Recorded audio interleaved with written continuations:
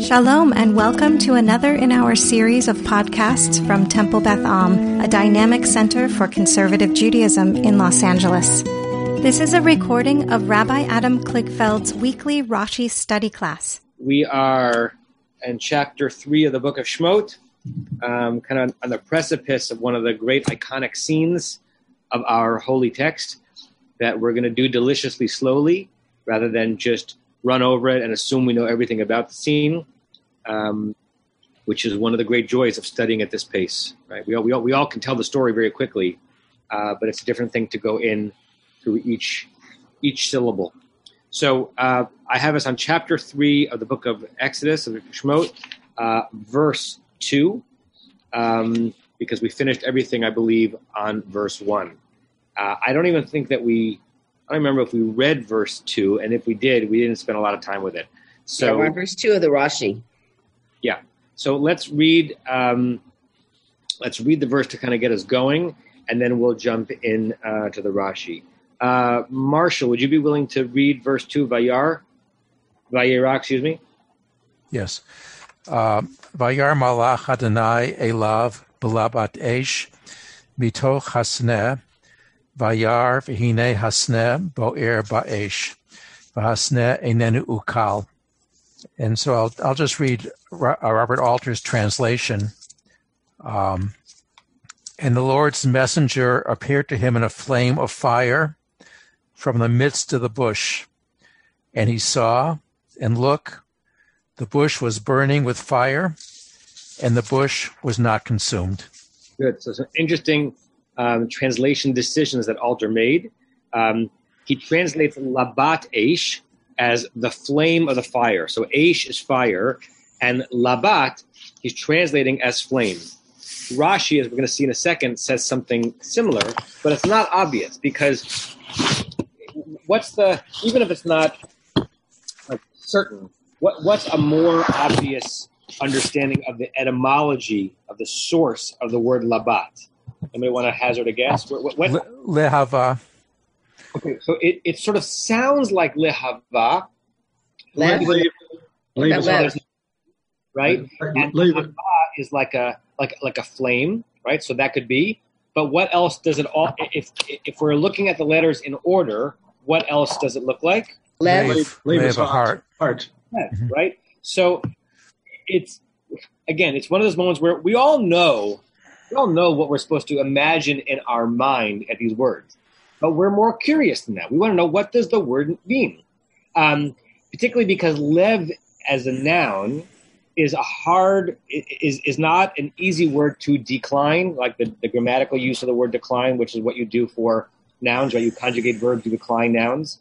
And when the word heart or hearts is in smichut, where it's the heart of something, it's not intuitive how to connect the word lev to something else. Sometimes it's just lev hashamayim, as we're going to see, and nothing happens to the word lev. But sometimes the word lev is transformed when it becomes heart of something. And we just don't know. We do know what Onkelos thought. If you look over at Onkelos, then I'll give the same caveat. Onkelos is old, doesn't mean he's right, but it tells us what a contemporary reader of the text thought it meant back then.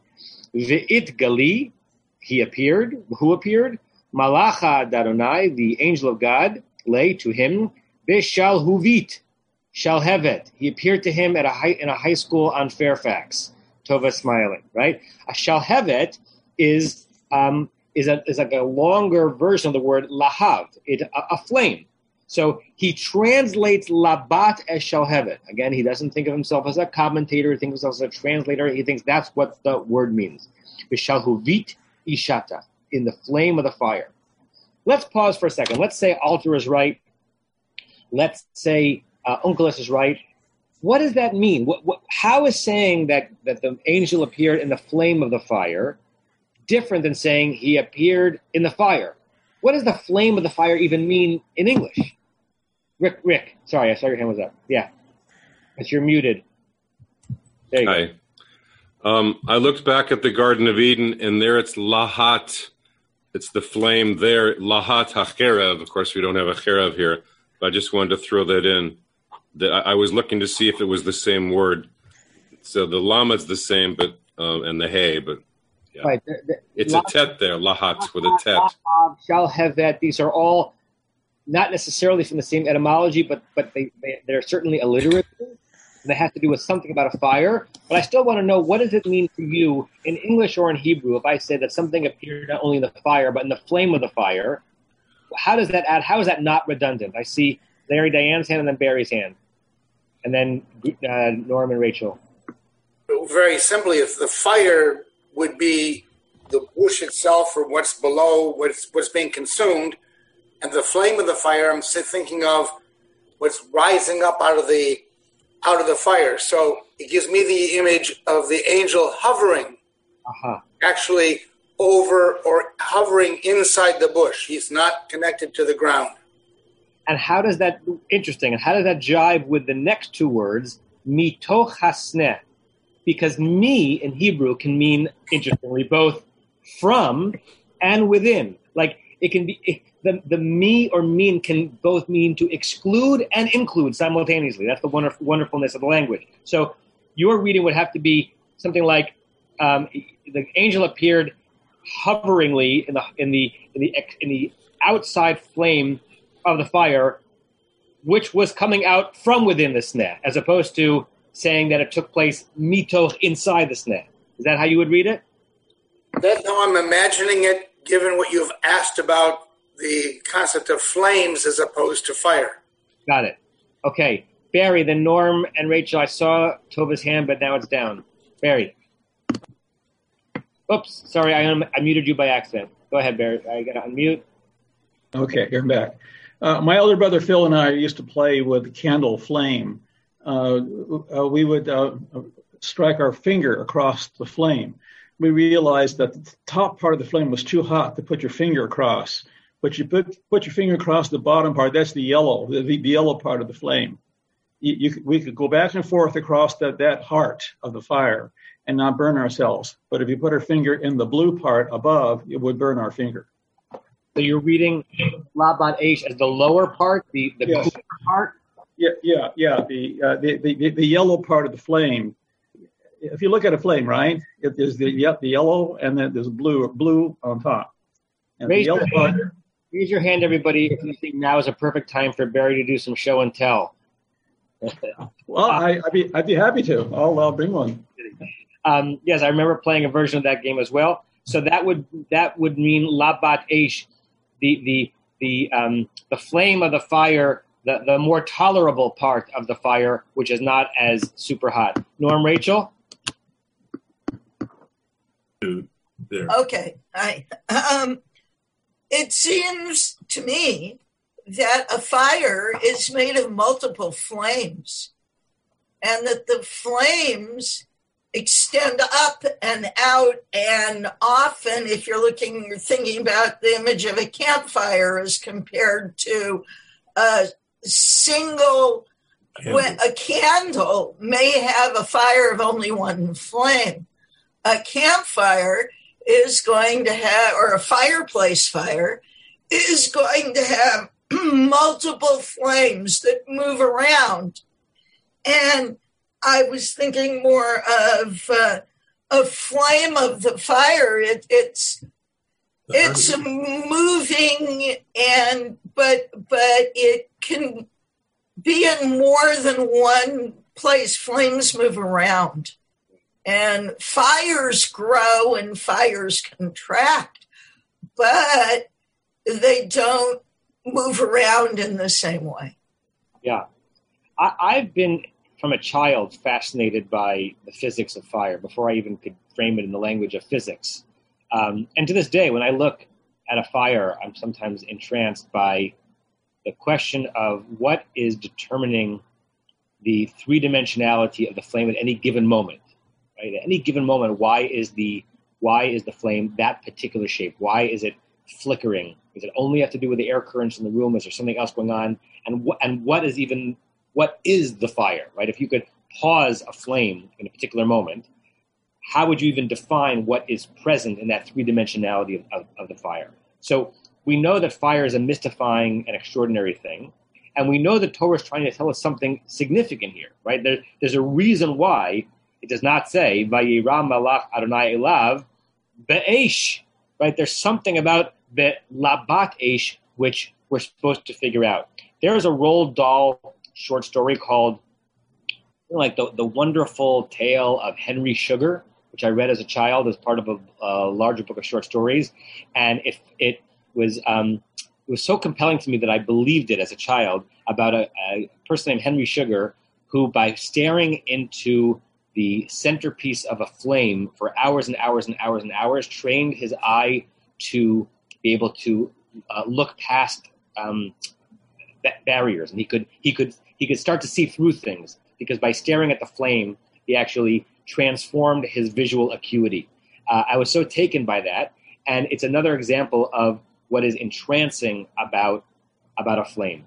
We're about to see there's a very interesting machloket that's not happening in real time between Rashi and Ibn Ezra about how we should think about this word labat. You'll see that Rashi hedges his bets and Ibn Ezra does not. I'm debating out loud which one we should read first. I suppose we should read Rashi first because that's our wont, and then I want to make sure that we don't forget to read Ibn Ezra. So, Barry, your hand is up. I hope your hand is safe too. I just was pushing my hand across the flame, if you could see that. Interesting. We have in the holy ceremonies of sacrifice. We're going to read later a smoke, but we don't have fire. The Canaanites did a lot of stuff with fire, but we don't have fire in our ceremonies. Right. We name Molech, the god of fire, as a terrible evil when we get to that part of the Torah. But we don't have fire in our well, I'm not sure we don't have fire. We don't actually use the fire directly as part of the rituals, but you also can't do the altar cannot be ignited without the fire. So fire itself is not something that the Torah eschews. It's just not the centerpiece of the ritual. Let's look at Rashi. Marshall, would you please read the Labat Esh? We can't hear you, Marshall. Okay. Sorry. Okay. The Labat Esh is B'Shalhevet Esh, in the flame of the fire, which Rashi understands as Libo Shel Esh, in the heart of the fire. So you can see very quickly that Rashi wants his cake, and he also wants to consume it, even though the bush was not consumed, right? Mm-hmm. So first he says, Uncle is right. The way to translate Labat Esh is Shalhevet. But I can't get away from the fact that Labat also is Lev. So I'm going to say it means both. I'm going to say that Labat means Shalhevet, but what Shalhevet means is heart. So he can't decide, right? It would have been cleaner if he says the word Labat means Shalhevet, and this is the flame of the fire, and go down that route. Or if he said, what is Labat? Labat is heart. And how would we, and if it's heart, then how are we supposed to understand it? And we've been discussing if it's flame of the fire, different possibilities. If it's the heart of the fire, and remember that we English speakers use the word heart in a very interesting way. It's not necessarily how every culture across time uses the word heart. When we say something is at the heart of the matter, we mean it's the center, right? It's the ikar, it's the principle. That's not necessarily how every linguistic culture has used it. What do we think Rashi might mean by saying that Shalhevet Eish means Libo Shel Eish? What are some possibilities? Tova, Renee? Well, taking the tack that it may have been more towards the mind rather than the heart, the intellect, maybe the essence of the fire, the thing that defined the fire, the mystery of the fire, if you will. Uh-huh. So referring less to the GPS, like the spot within the fire where it appears, but something about the essential mystery of what fire is from that kind of conceptual place is where the angel appears. Renee? I'm thinking more like the soul, similar, I guess, to Tova, the soul or the neshama. Right. And then we'd have to ask, like, what does it mean to say that a fire has a soul, right? And are we trying, Is the Torah trying to paint a visual picture or trying to say something about the nature of the revelation? Those are two different things. With this two-word phrase, la bat eish, are we supposed to have a better image in our mind of what it looked like? So if we're Cecil B. DeMille, we know how better to depict it? Or are we being taught something about the experience that Moshe had with the presence of God in the middle of this bush, right? And we haven't even gotten to mitoch hasneh, right? From within the bush, right? Look what Rashi continues to do as Marshall reads. So Rashi knows that we might have a question. We reader, he wasn't anticipating English speakers using the word heart in the 21st century, but he was anticipating, French speakers in the 12th century who know the Hebrew word lev, but not necessarily knowing what he means by saying that it was libo shel eish. So he gives us some biblical examples. Okay, go ahead. Okay, from Devarim chapter 4, verse 11, lev hashamayim, the heart of the heaven. Okay, so I'm going to pull up each of these to show them to you because I want us to look at them in context. They're really interesting. So 1 second. Okay. So, chapter 4 of the book of Devarim, verse 11, this is the beginning of Moshe's retelling of the story of all of Exodus and the work and the walking through the desert. And now Moshe is recalling Sinai. This is not from Yitro where it happens. This is Moshe's recall of Sinai.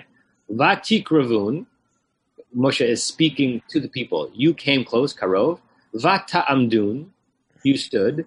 Tachat hahar, underneath the mountain. That phrase tachat is also used back in Shemot. It's the source of the Midrash. It's saying, why is it tachat? Because God lifted up the mountain and threatened the Israelites, saying, if you accept Torah, then you're fine. If you don't accept Torah, I'm going to smash the mountain down on your head. V'hahar, the mountain, bo'er ba'esh, was a flame in fire. Bo'er is an interesting Hebrew word which means to be ignited, right? To be lit. Ad Lev Hashamayim. What's interesting about Rashi's choice of this verse is that the phrase in which Lev appears is not about fire, but fire is the immediate preceding word, which is what we're talking about in our verse. Ad Lev Hashamayim. The mountain was a flame of fire up through towards the Lev Hashamayim, which is translated in here. I forgot which translation Sefaria uses in their translation of Tanakh. It might be JPS. It's translated here as ablaze with flames to the very skies, right? That's sort of a cheeky, right? It doesn't really help you understand how that translator is understanding the word. Everett Fox on this verse says, you came near, you stood beneath the mountain. Now the mountain was burning with fire up to the, now he puts in a parentheses, very, end of the parentheses, heart of the heavens. So Everett Fox is saying the word is lev. Lev means heart, but in English, the way to understand what he thinks the Torah is saying is to say that something's going to the very heart of something. It's the center of it or the essence of it. I still don't know what the image is. I don't know what it means for flame to go to the heart of the heavens. Does that mean halfway between where we are and the edge of what we can see? Is it the center? Does it mean it reaches to the horizon? It doesn't really help. But Rashi thinks it helps because Rashi is saying what Lev means in our verse in Deuteronomy is the same thing it means in the verse in Shemot. To the heart of something, right? Choshech anan barafel, and it's very dark and cloudy. Okay, that's the first one that Rashi brings. Keep going, Marshall. Okay, from the second book of Samuel, chapter 18, verse 14, Belev ha'elah. Okay, so look at this verse. This is the killing of Avshalom. Very interesting and troubling story in the second book of Samuel. We can talk about that another time, but we're just looking at the word here. As Avshalom is killed, look how the Tanakh describes it. Vayomer Yoav replied, Lo chen ochila, I'm not going to wait, lefanecha, in your presence. Vayikach shlosha shvatim, he took 3, interesting, shevet here does not mean tribe, but a dart, or some kind of a sharp implement. Bechapo, in his palm. Vayitkaem, he thrust them He impaled them, belev Avshalom, into the heart of Avshalom. Very interesting question. What does lev mean here? Rashi seems to believe that what this means here is not his heart. Because if Rashi thought that lev here meant his organ heart, he wouldn't use it as a proof text to explain our verse, because clearly there's no organ heart of the fire. Rashi thinks this means those darts got thrust into his midsection, right? Like the center of him. It's translated here as chest. Odenu Chai, he was still alive. The lev ha'elah. He was still alive as he was there in the lev ha'elah. Actually, now that I think about this out loud, I realize that the part of the verse that Rashi quotes is lev ha'elah, the heart of that tree, not the lev Avshalom. So maybe Rashi does read the lev Avshalom as his actual heart. Lev appears twice in the verse. The lev it's hard to pronounce, lev ha'elah, in the heart of this terebinth tree, somehow amidst it. The way it's translated here is the thick growth of it. Okay? Let's read. So let's pause there, because then Rashi is going to move in a different etymological direction for thoughts and comments so far on how Rashi is helping us understand lev. Any? Okay. So then, Marshall, keep reading. V'al titma al hatav, and do not be surprised by the letter tav. Shaharei yesh lenu kayotsevo, for we have like it things which are like it. But pause. What is, you translated it perfectly, but what's Rashi saying? What's Rashi saying when he says, "Do not be surprised by the tough"? What tough? The tough in the word labat. Right. So both examples that Rashi used so far has the word lev in smichut, the heart of something, with the word lev not transformed. Lev hashamayim, right? And lev ha'elah. Not labat, lev. So he's saying, reader, you might be confused. I've just given two examples where the word lev is not transformed when it's part of a two-word phrase, smichut. Don't get hung up on that, because we have examples where lev, when it's part of this of a noun phrase being modified by another noun, gets transformed. And what is the example that he brings? Ma amula libatech. Now, I know the word umla means unfortunate, but I have a translation here of amula as weak is your heart. So let me show you it in the original. And that's from Yechezkel. So here it is in the 16th chapter of Yechezkel, Ezekiel. Again, we could spend plenty of time just translating this verse. We're going to only spend a little bit of time. Ma amula libatech. The way it's translated in this translation is, how sick was your heart? It could be sick, weak, downcast. When there's a second lamed, umlal. To be umlal means to be very, very sad. Umlal is clearly built off of the root here. They're exact synonyms. And here, it's an interesting proof text, because what he doesn't show here is an example of lev in smichut as labat. He shows us that sometimes when lev is declined, is formed in a construction, a taf appears. Clearly here, this is referring to lev, your heart, but the taf just shows up. What's a little bit weak about Rashi's comment here is that most people understand that lev can sometimes appear masculine and sometimes it can appear feminine. And the reason why the taf appears here is because this is the feminine version of the word, and that would have been a cleaner way for him to answer it, right? He just says, compare our labat eish to libatech. There's a taf there, but he doesn't get into what might be gendered about that.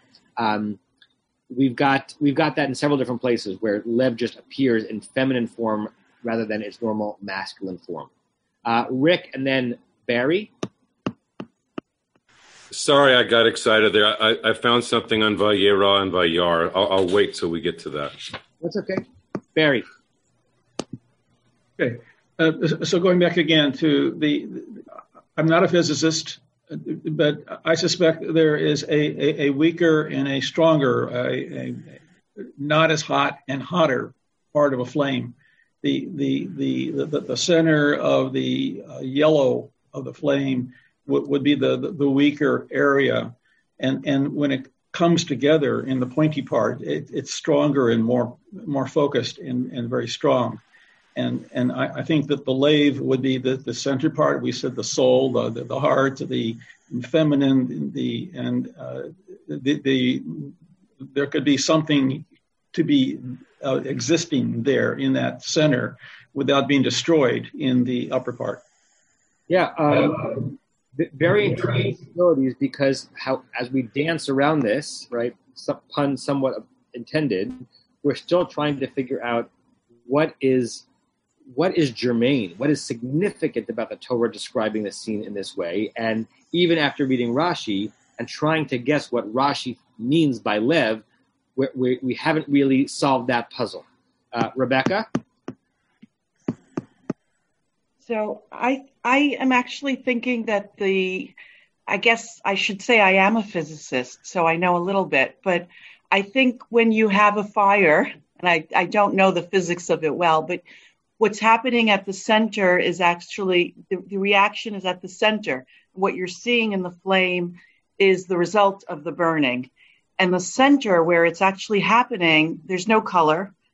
You don't actually see anything. And so I would think that, what he's seeing is right at the center of that flame. So he's of the fire. So it's not the actual flame. I would understand it that way, especially after seeing all the other places where lev shows up as the thick of the tree so that's would be my interpretation, that it's in the center where everything is actually translucent or Very interesting. And I think Renee had offered something similar as well, right? There is a part before the yellow where you could sort of look through it. It looks hazy, right? Or looks not hazy, like it looks kind of wiggly, right?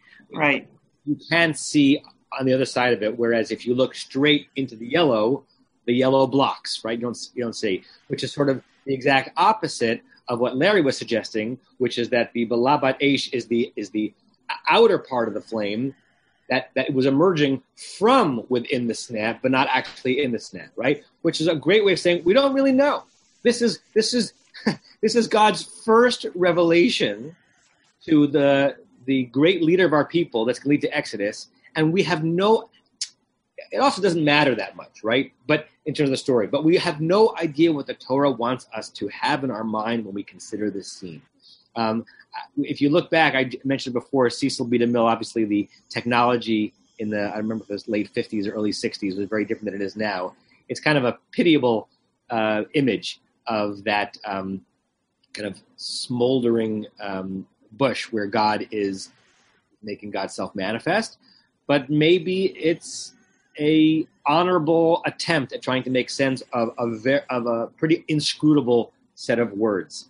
I see Larry, Diane, and then Leonard, Rebecca, and then I want to compare Rashi to Ibn Ezra. Okay, and then I see Tova. Larry, Diane? Oops, I muted you by accident trying to unmute you, not realizing you'd already unmuted yourself. There you go. So I want to think about, to expand a little broader into this idea of a messenger of God that's in the flame. I mean, one issue is that the messenger of God is actually the flame, that in some sense you're seeing an image of this messenger in flame, which is odd, especially since the messengers of God we've seen, I think up until now, have been sort of corporeal, as in, with Abraham. And later on, we're astounded that the sneh isn't burned, but what about the messenger of God? So I don't know what to do with that. It's just interesting. We don't talk about these things beforehand. I wanted to say something very similar. We jumped into the flame. I know Rick wants to go back and talk about the Yera, the word, and I also wanted to ask at some point, what happened to the Malach? And I want to ask, maybe if not now, later on, what happened to the Malach? Because he disappears completely from the story. And this also is something we saw before in Bereshit several times, that a malach or malachim came and all of a sudden it was God. This transformation from the messenger of God into the voice of God or God's self type of thing. But maybe that's for later on. Oh, great. I mean, I appreciate those comments so much because we went into an interesting and in some ways not completely resolvable grammatical and syntactical question about what labat eish means. And we a little bit lost the forest for the trees because what we're really supposed to be thinking about is what is actually happening in the scene that Moshe is experiencing. And yes, we've got a non-corporeal malach, it seems. Doesn't seem like it appears as a person. And then from this part forward, that malach is no longer there. The interaction is not between Moshe and the malach. The interaction, if you want to sheet ahead to verse 4, is Vayar Adonai, not Vayar Malach Adonai. So wonderful questions that should not surprise you. I have no direct answers to. But why are we told that this flaming bush is Malach Adonai and not Adonai? Is this, angel saying, be ready because God is about to be here. I'm just the introducer. Wonderful, right?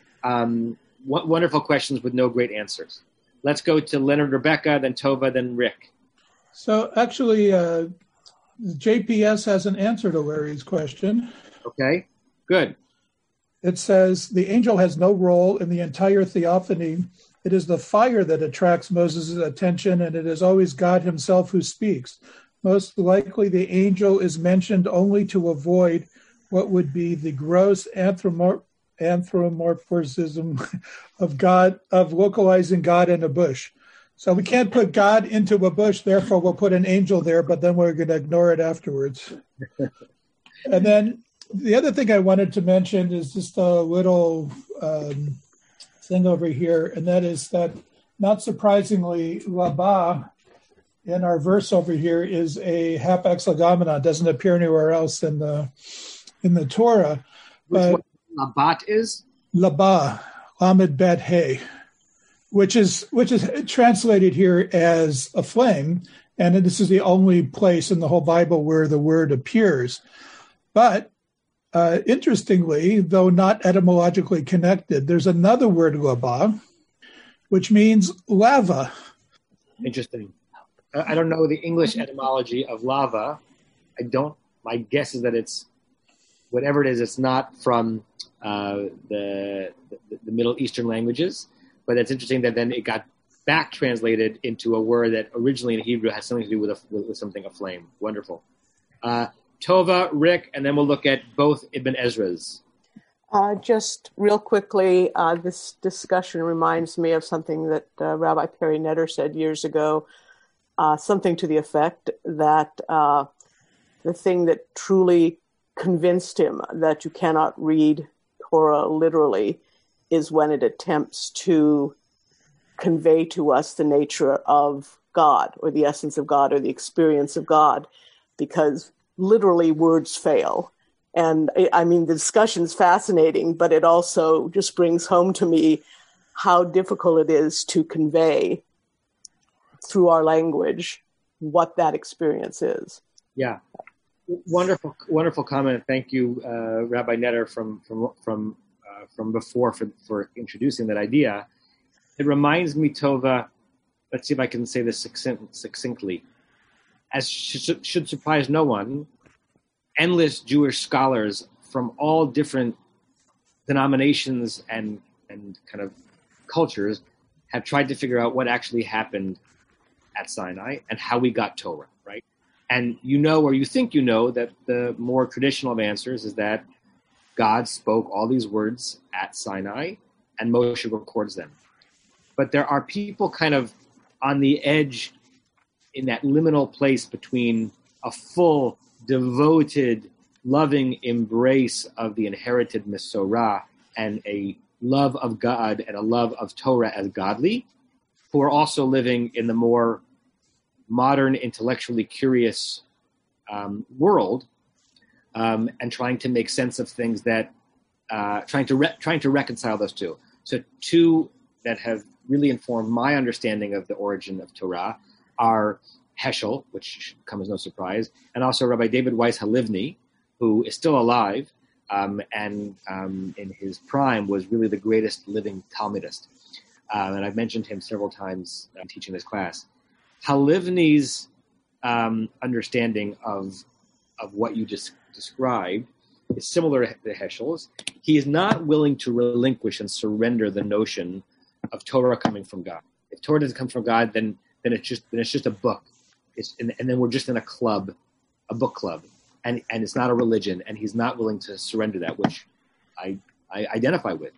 But he's also not willing to reject the notion, as is present in certain midrashim, of Moshe as simply a stenographer, and our actually having the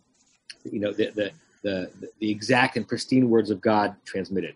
So Halivni's explanation in his book Revelation Restored is that there was a divine, pristine, godly revelation, but the moment it gets to Moshe, you know how like the moment that blood touches air, it changes its color, right? It oxidizes, and it's impossible with the human eye to see what blood actually looks like in its color inside the vein because it's instant, right? That the moment it gets into human hands, it gets transformed. It gets transformed and it gets sullied. It gets dirtied by our imperfection, our human imperfection, our non-divinity, even Moshe. So there was Torah, there was perfect revelation, but we never saw it because it got transmuted into words, and words are human. Words are not divine. There's a non-verbal revelation from God that exists, according to the but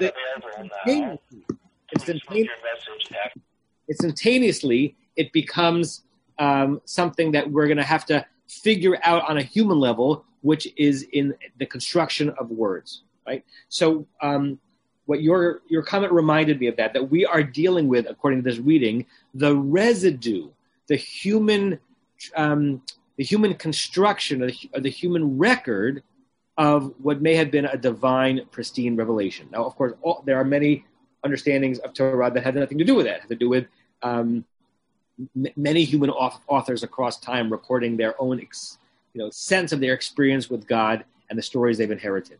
But the Heschelian understanding, which is similar to the David Weiss Halivni understanding, jives a little bit with what you shared in terms of Rabbi Nettler's recollection. So thank you for that. And shows why we have to work so hard to figure it out, because we're not even figuring out God's words, as it were, but the human attempt to catch God's words. And it's like it's catching something ephemeral. Rick, Larry Diane, and then Ibn Ezra. Okay, hi. So since I think the Hermans brought up Abraham, I just want to say, so you have the Vayera at the beginning and then Vayar. So Vayera starts the first phrase, Vayar is the second phrase. So, and they're related, obviously, and God appeared, and then Moses saw. Back in Abraham, in Vayera, the beginning of Vayera, is God appeared, and then Abraham saw. He lifted up his eyes. Vayar is in the second verse there. So I just wanted to bring out the parallel there. The God can appear all he wants, but if we don't see him, then it doesn't mean anything. So both stories emphasize that the human actually saw something. With Abraham's case, he doesn't see an angel right away. He sees three men who turn out to be angels, blah, blah, blah. But here, there's no men. It's like Joseph seeing the guy, the man who's not identified on his way to see his brothers. Here, Moses could have seen a guy. He could have seen a Bedouin, but he didn't. He sees the flames. So I just wanted to bring all that out. That's a really lovely read. That Vayera without Vayar is a tree falling in the forest without anybody hearing it. Yeah. We're tempted. It's interesting. Vayera is a passive verb, right? It's in the nifal, I believe, and it literally means was seen. We translate it as revealed. In fact, even Onkelos does that. Onkelos translates Vayera not in the passive Aramaic of to be seen, but to be revealed. Ve'itkale. He translates vayar into the Aramaic to see. V'chazak. Chet zayin yud is the main root of Aramaic to see, like chazon. Chazon is a vision. So we think of vayera as to be seen, but it's understood as to reveal. And what you're saying is that a revelation is only material if there's someone who actually, in the active, not the passive, actually sees it. So that's a wonderful. I'm gonna look for more of that, as I think through Torah, how often vayera is and is not followed by an active vayar. Lovely comment, Larry, Diane. Going in a completely different direction. What's a bat kol? It's an echo. Bi labat esh.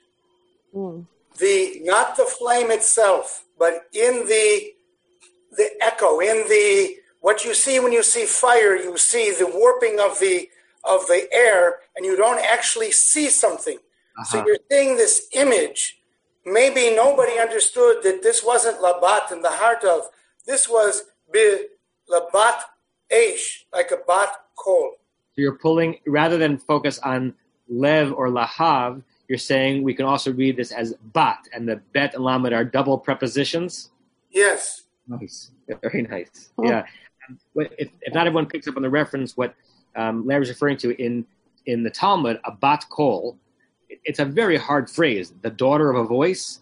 It refers to God speaking, but not through direct revelation. Maybe because the rabbis didn't want to imagine direct revelation to Rabbi Eliezer the same way that God directly revealed God's self to Moshe. So when God thrusts God's self into a rabbinic conversation or a moment, it's through a bat kol, a feminine daughter of a voice. And there have been wonderful essays written as to why that phrase was chosen.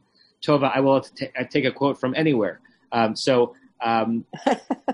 makes his angel spirits and his servants flames of fire. Just say a little bit more about that verse and what you're contributing here. I'm open. I was actually responding to Norm and the idea of flames, but he was actually asking for the wings of the angels. That was the closest I could find.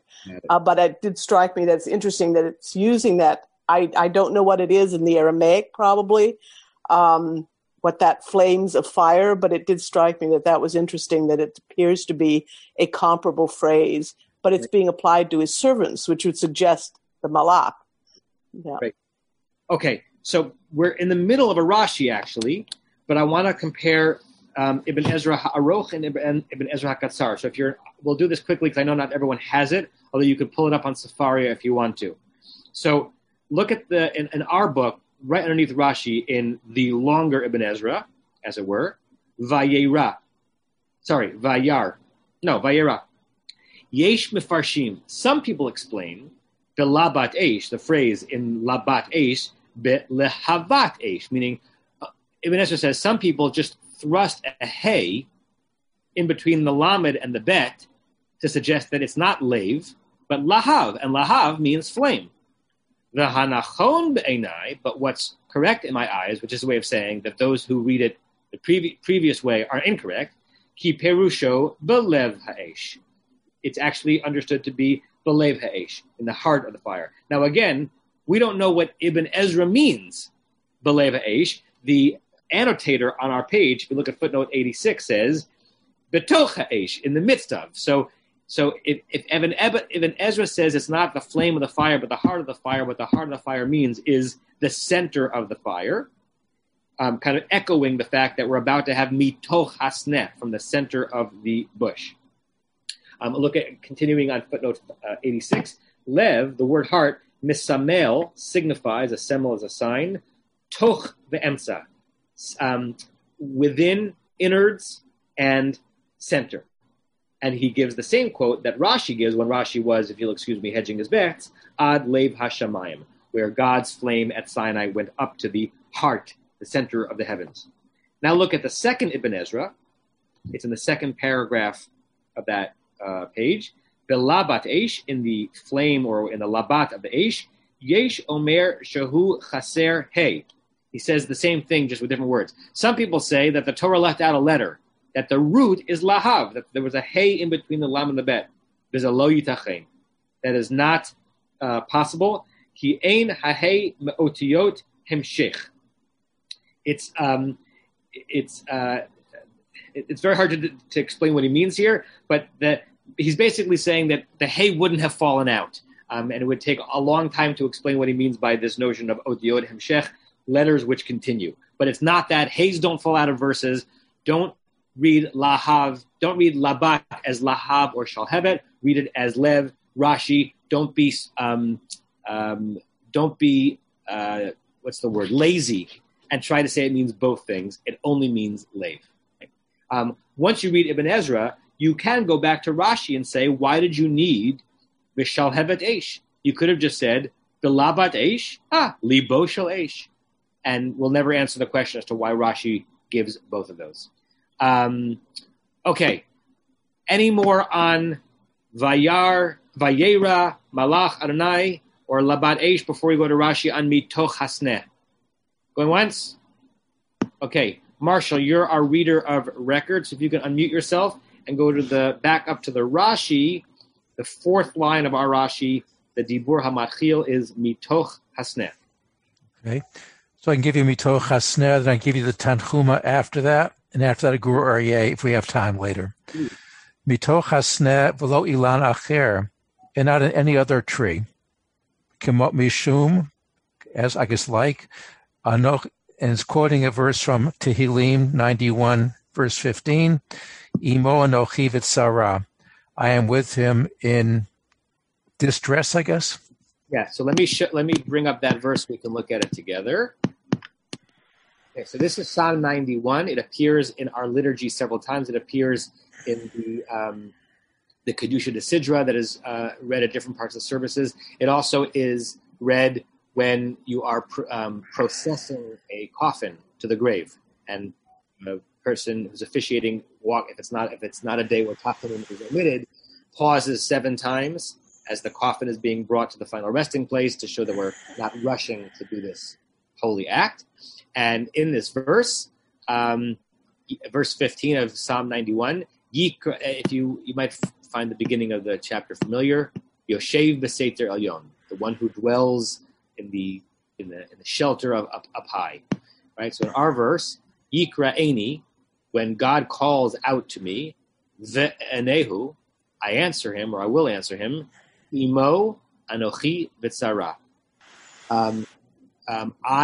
This is from God's voice. So when he, meaning a human, a Jew, calls out to me, I will answer him. Why will I answer him? Because with him, Imo Anochi, I, God, V'Tzara, I am with him in distress. So that's the verse itself. It continues, Achaltzehu, I will rescue him. V'Achabdehu, I'll lift him up. Marshall or anyone else, what's Rashi's point? By using this proof text that God is with us in distress, how does that answer the question, the implied question, why a sneh? Right, a sneh is a bush. It's not a grand. It's not an elah. It's not a terebinth. It's not a grand oak. Right. So by Rashi saying it's in a sneh and not in a different tree, and the explanation is this verse, I am with them in distress. What has actually been said? Barry? We're in a yucky, sticky situation, and God's with us.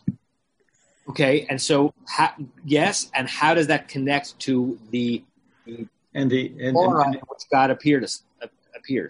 In the Aish, God's right here with us in the heart of this trouble. Okay, except that Rashi is commenting not on this particular spot in the Aish part, but the sneh part. He's trying to say something about the sneh, which is an interesting. I'm not sure it's a hapax legomenon. Maybe Leonard will tell us, but it's not a common word. What has Rashi done to our understanding of the appearance and the sneh by quoting the verse from Psalms 91? Larry, Diane, Tova, and then Norm, Rachel. So a sneh is a lowly bush, and so people in distress, the image is not of something tall and grand. It's of something small and low and lowly. Good, right? And we're going to see, I imagine, Marshall's going to share with us the fuller version of the Tanchuma, and this is part of a theme, right? We're going to see midrashim about this regarding Sinai, right? Sinai was not Everest. Sinai was one of the lower mountains of the area. God did not appear to Moshe in the redwoods, but in a thorn bush, right? And note the similarity between Sneh and Sinai. Good, very good, very good. Norm and Rachel. I was going to say something similar. It's a thorn bush. It's unpleasant. It's not merely low, but it's thorny. It's unpleasant. It's probably not a fruit-bearing or berry-bearing bush that would be attractive for any purpose to him. But it is symbolic of the situation that the Jews are in. We're downtrodden. We're not seen as strong, and we're in a very thorny situation. Well done with the English pun, right? And it's as if the verse is saying something both localized to this moment and generalized about God's relationship with the Jewish people. Localized, I'm going to put myself, as it were, in the same place that you're in. You are in Mitzrayim. I'm in a Sneh. I'm going to fully, in my revelation to your Savior, I'm going to fully identify, to the extent that I can as God, with your predicament, which is low, debased, unpleasant, and from that place, imo anochi v'tzara. It's not just that I'm going to rescue from tzara. I'm with you in the tzara, right? Like that wonderful Hallmark card footprints notion, right? I was the one carrying you through that. I'm with you in it. I've shared this before. A wonderful description of psychotherapy that I learned from a psychotherapist that I knew in New York, who had described to me, and I think this applies to pastoral care as well, that the essence of psychotherapy is to allow yourself to be fully infected, that's the word he used, by the other person's pain and reality, because it's only from that full infection of their pain to you that you can bring out true empathy. It's not just that you're helping them while they are in their pain, you are allowing their pain to be your pain temporarily so that there is a true understanding, right? So God might be saying here, according to this midrash, it's not just that I see that you're in a sneh. I'm in the sneh with you. I'm in the sneh with you, and we're going to come out of it together. Now, I'm not impacted by being in the sneh because I'm God, but I'm in the sneh with you. Someone's hand was up, and it's down again. If you were going to say something, please raise it again. Leonard, Rebecca, and then Renee. To answer your question, sneh is not a hapexagon. It appears elsewhere. But then I saw another comment over here from somebody named Da'ad Zakinim. I don't know who that is. But he says, Mitoch hasneh lefi she'i efshar min hasneh la'asot tzlamim la'avodah zarah. The reason that God chose this bush to reveal himself is that what's impossible to construct an idol or a deity or a symbol of a deity out of a bush. Very interesting. Dat Zkenim, by the way, is a compilation of Perushim in the Torah, not by one individual, but by those from the same schools of scholars that produced the Tosafot. Just like Tosafot on the Talmud is not one sage, but a group of sages who are commenting on the Talmud. Their commentary, that group's commentary on the Torah, is called Dat Zkenim, the knowledge of the elders. Great. Thank you, Rebecca, Leonard. Renee? So it occurs to me that maybe this is a situation where, like a parent, where when your child is in pain, you feel pain as well. That when Hashem's people are in pain, Hashem feels their pain also. Good. And this is also evocative of a midrash that we are not exposed to right now, of Moshe. Right? How does Moshe get to this part of the desert? Right? That he went after that lone forlorn sheep. That Moshe is also a leader who identifies with the experience of those he is leading, God as well. Let's get back to Marshall, and I want to hear the Tanchuma that you were tempting us with. So please unmute yourself again because you've been muted. Okay, I'll read phrase by phrase. V'lama mitoch hasneh. Why from the midst of the sneh, the bush? V'lo mitoch ilan gadol. and not from the midst of a great tree or a big tree. V'lo mitoch tamra, and not from the midst of a date palm. Amar Kadosh Baruch Hu, God said, Katafti b'Torah, quote, Imo anochi v'tzara. I've written in the Torah, I am with him in distress. And we see that in Tehillim 91:15. Hem netunim b'shibud. The people of Israel were given or in a status of subjugation. V'af ani basneh mimakom tsar. And so too am I in this thorn bush from a narrow place. Lefichach mitoch hasneh shekulo kotzim. And therefore from the midst of the sneh, for all the sneh is of thorn. Good. That's what Renee had written into the comments. So Baruch Shekivant, Renee, you anticipated the Tanchuma. Mm-hmm. Great. We also the Gur Aryeh, which sort of expands on that. Ka'asher Yisrael Batzara, when Israel is in distress, Ein Malchuto Shel Adonai Bishleimut, that the sovereignty of God is not in its fullness. Ulficha Chaya Nir'a Lo Basneh, and therefore it appeared to him in the bush. Shehu Im Am Yisrael Batzara, for he is with the people Israel in distress. That's a very interesting comment by the Gur Aryeh. Gur Aryeh, to remind you, is the Maharal of Prague's commentary on Rashi. He's not commenting on the verse, commenting on Rashi, because there's a subtle but important difference between saying that God is kind of showing God's self to be identifying with the Israelites' predicament by appearing in a humble bush. That's Aleph. Bet, what the Maharal is saying is God is actually diminished. Not just God is feigning or presenting God's self as diminished, but when the Israelites are enslaved, when a Jew is in distress, if we want to be, very jingoistic about it, then God's self is limited. God's self is less. God's self is actually in pain. So it's not just a play that God is in the bush. God is actually in the bush, which has plenty of ramifications as you understand the connections between the earthly Jewish people and the divine God. Right? God actually in distress when we are in distress. Joel, you get the last comment of the day. B'vakasha. Okay, if you allow me, if you wanted to have a non-literal reading of this, a more metaphorical, psychological reading of this, please. This could be a drash all in and of itself. If you read, Moshe was obviously a very angry, passionate person, right? First thing he does is he kills the taskmaster, and he's constantly fighting through this, hitting the rock instead of speaking to the rock, all that sort of thing. If we read sneh as related to the word sin'ah, God appeared through Moses' anger, through his hatred.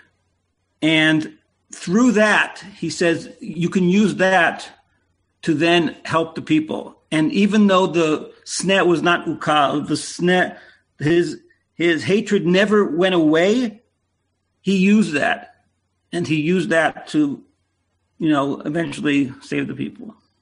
I love that, right? It makes no etymological sense, which is not a problem. Like the rabbis play with samech to sin and sin to samech all the time, and they play with the sounds of words even when they understand they're not related.